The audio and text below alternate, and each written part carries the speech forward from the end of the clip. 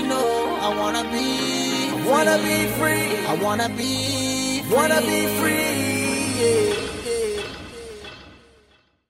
Welcome to Liberty Chats, produced by members of the Steamboat Institute's Emerging Leaders Council. Thank you for joining us. We talk to a variety of experts, leaders, journalists, and policymakers about our nation's founding principles, why they are still so relevant and essential to preserving freedom for everyone, what specific challenges and threats they face today, and how those founding principles best safeguard and empower everyone's ability, young and old, to attain prosperity and personal happiness.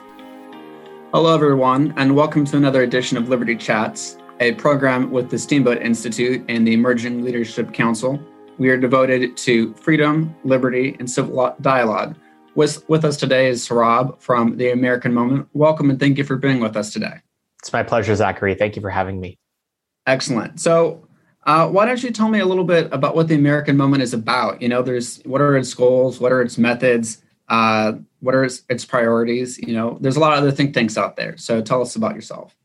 Sure. Well, American Moment's goal is to have a very particular competence, which is in developing young personnel, the sorts of personnel that go into a lot of the thankless positions in places like Washington, D.C. I'm talking about the congressional staff that make an office run well and make a member able to do their job right. I'm talking about the junior public policy staffers at think tanks and nonprofit organizations. And I'm also talking about the people who will staff a presidential administration when conservatives take power again.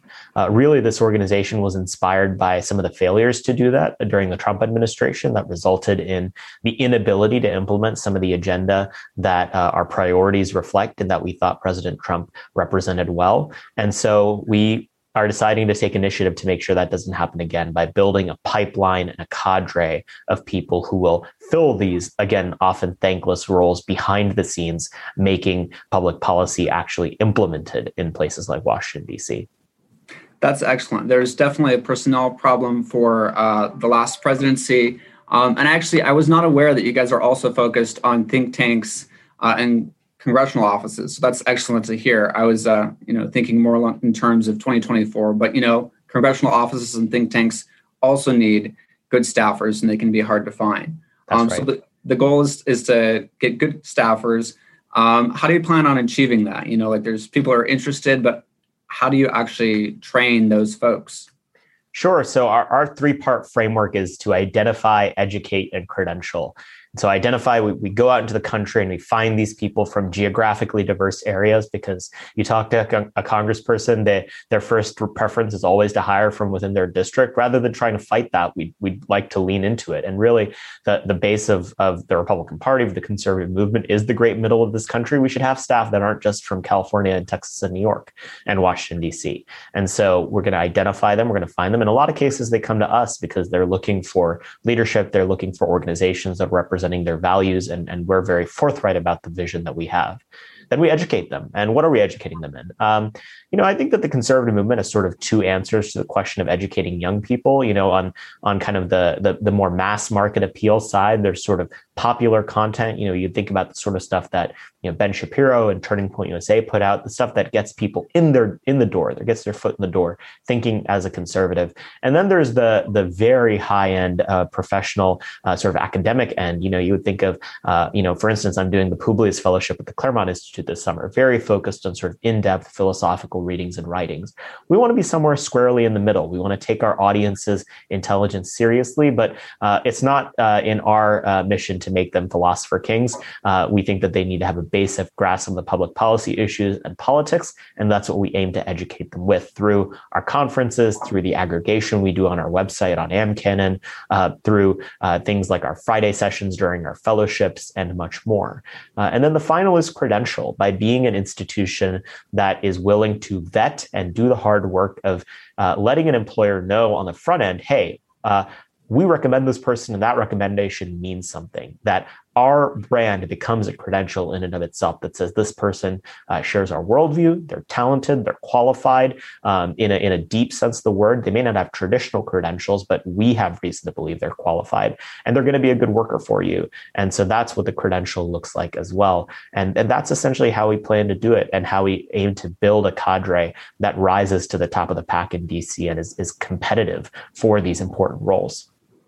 Excellent. Since you mentioned the conferences and fellowships, can you flesh that out a little bit? Because there are quite a few fellowships and conferences. So is it similar in format to other conferences and fellowships, or is there something unique? You're casting a very broad net to draw people in. What is distinctive about, once you get these people in, what then? What's distinctive about those? So I like to think that the thing that differentiates American Moment from other nonprofit organizations is that we have a very narrow charge. Our charge is personnel. It's not to develop ideas. It's not to change culture. It's to develop personnel. So each of our deliverables, things like our fellowships, our conferences, AmCanon, et cetera, they have to serve that purpose. Otherwise, it's just waste. And we're a nimble organization. We'd like to stay one. And so what's the purpose of our fellowships? Well, we're helping place people in Washington, D.C. every day as interns, as staff assistants, junior staffers in public policy organizations. Why do we need this fellowship? Well, occasionally, especially as a young organization, we're going to have a challenge placing a particular person that we think is amazing, but they may come from a non-traditional background. Let's say, for instance, that they don't have a college degree or that they're a college dropout. We believe that the great middle of this country, who's the base of the Republican Party and the conservative movement, they don't have college degrees. The people who govern them don't need one either. If we're really honest as conservatives that college is 4 years of liberal indoctrination, why on earth would we make that a requirement to be a staff assistant in Congress? Working in politics is an apprenticeship. Everyone will tell you that. So let's fix that credentialing failure on the front end by creating our fellowship program that whose job it is to take a chance on people who we know we can be confident in and get them their first job. So we've placed 10 fellows this summer, all from non-traditional backgrounds, some college dropouts, some people who would have a hard time affording to do an internship in DC because they don't tend to pay very well. And in some cases, people who may even, have a slightly checkered background. Maybe they worked for a Democrat campaign or two while they were still figuring out their worldview, but we know that they're conservative. Again, taking people from non-traditional backgrounds and giving them that first job, because once they have that first job, it's very easy to get the second job if they're as high caliber as we're trying to make them be.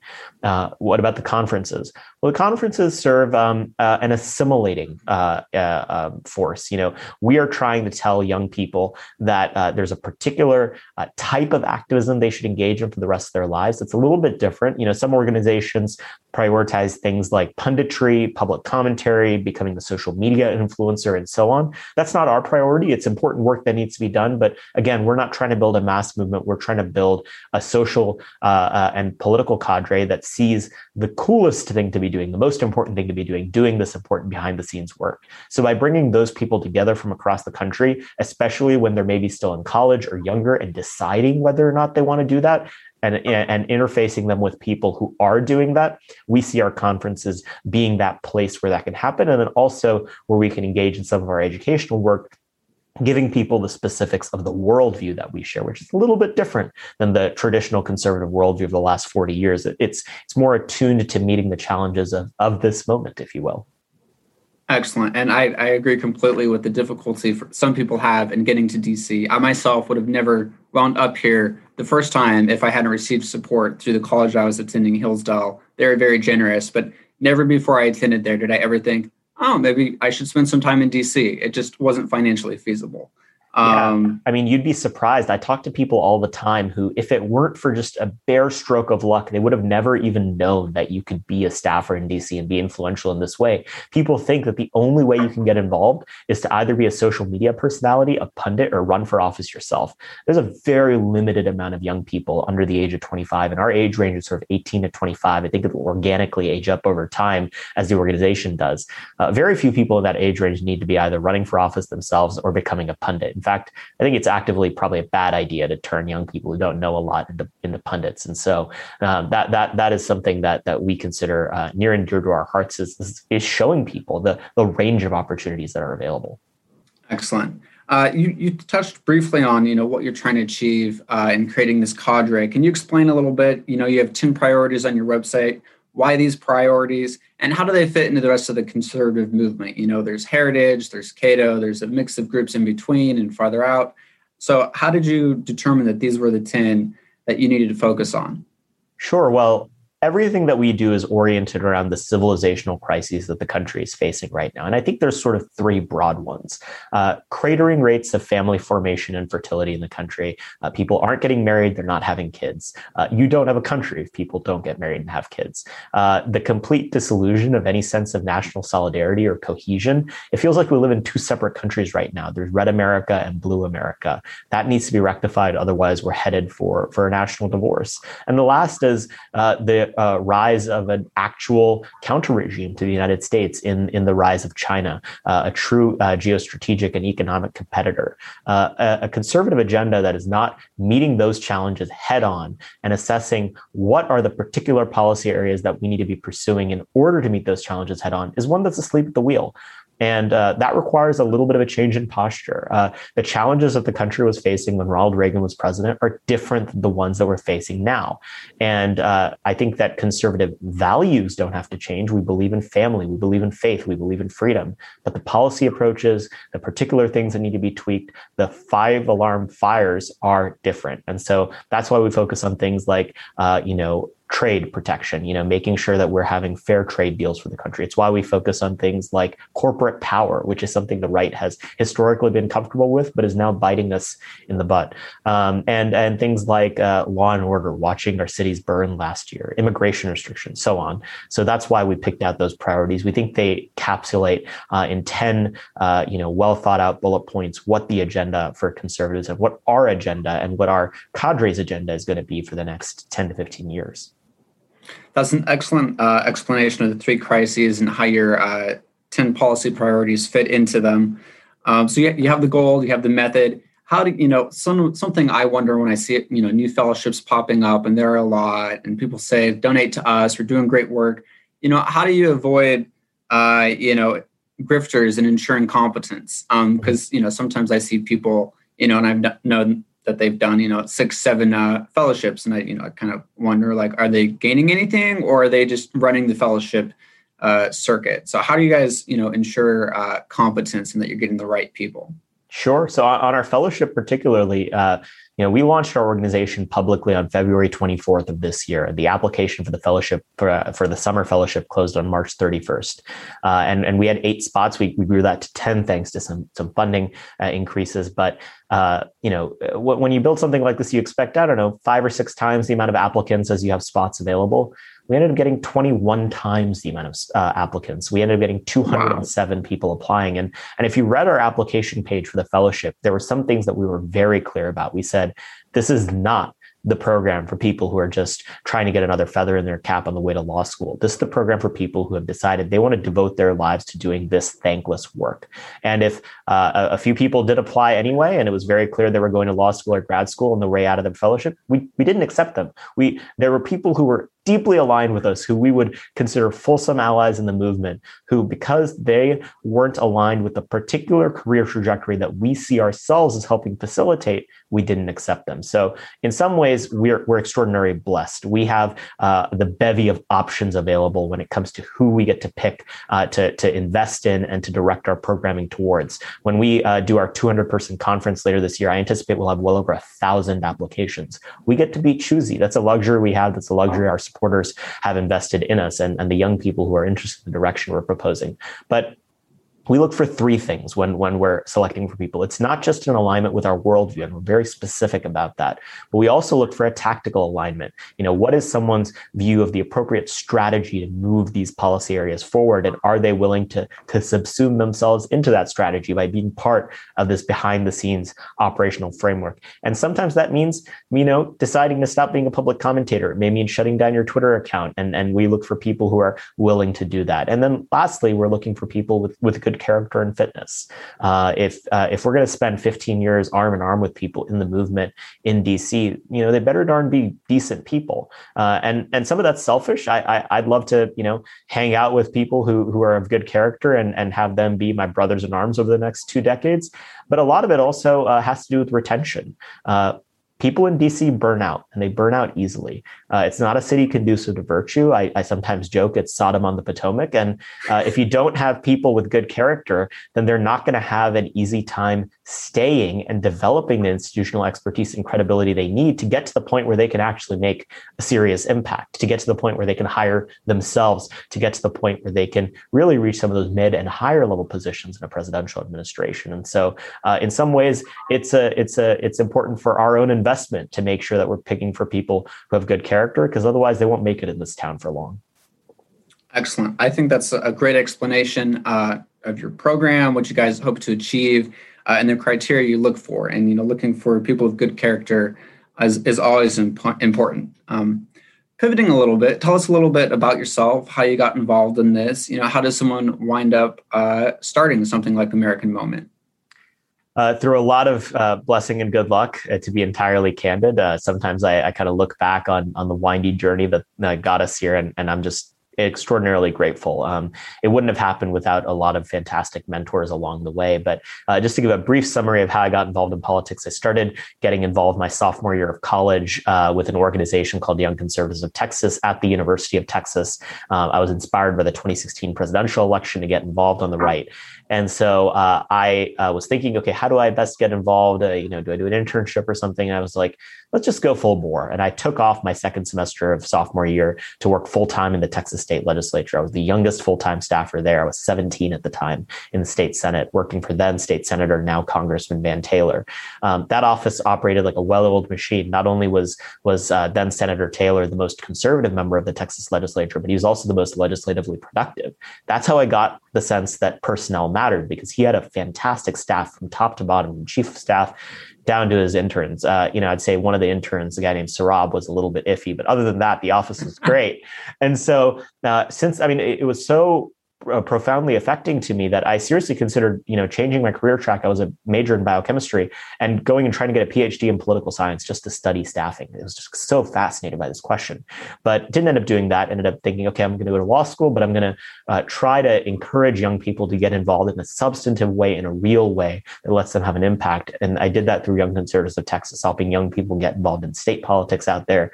Ended up rising to be the youngest chairman of that organization at the age of 20.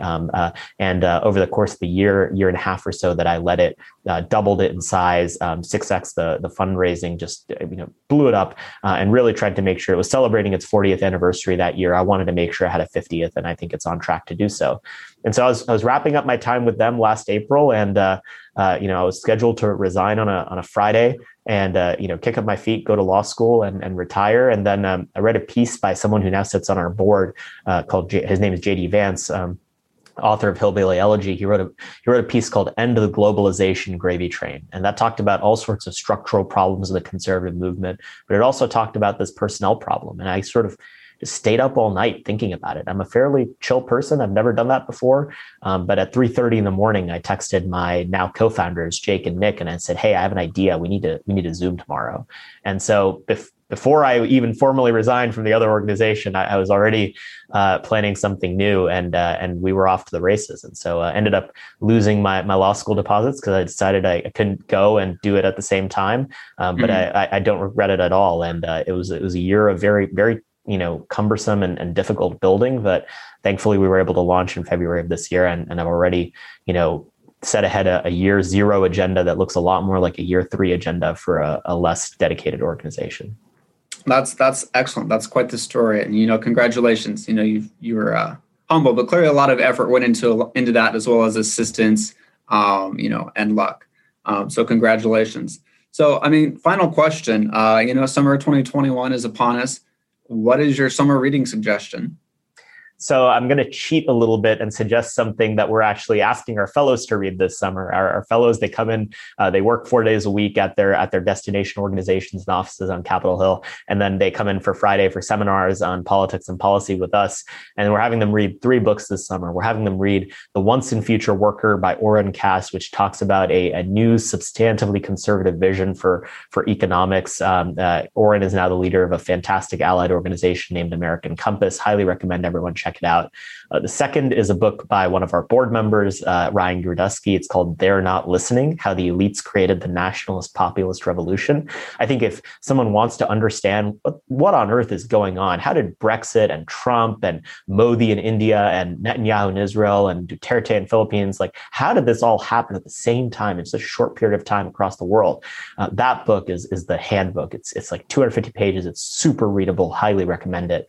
And then the last is The New Class War by Michael Lind, who's a professor at the University of Texas at Austin, has been a pioneer and an intellectual leader in this space. He's not traditionally identifiable as left or right, but has a really robust conception of some of the challenges facing American life, why social breakdown is happening, and how a substantively conservative agenda can potentially solve it. Excellent. Well, thank you for those suggestions. Do check them out.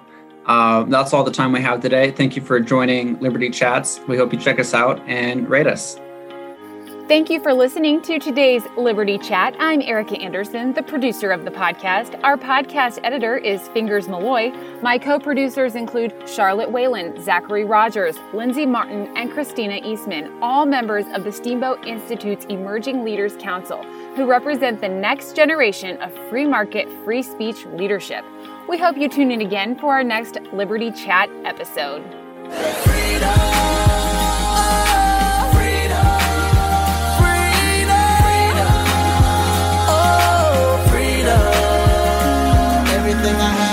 Everything I own, all my mistakes, girl, you already know. I wanna be free. I wanna be free, yeah.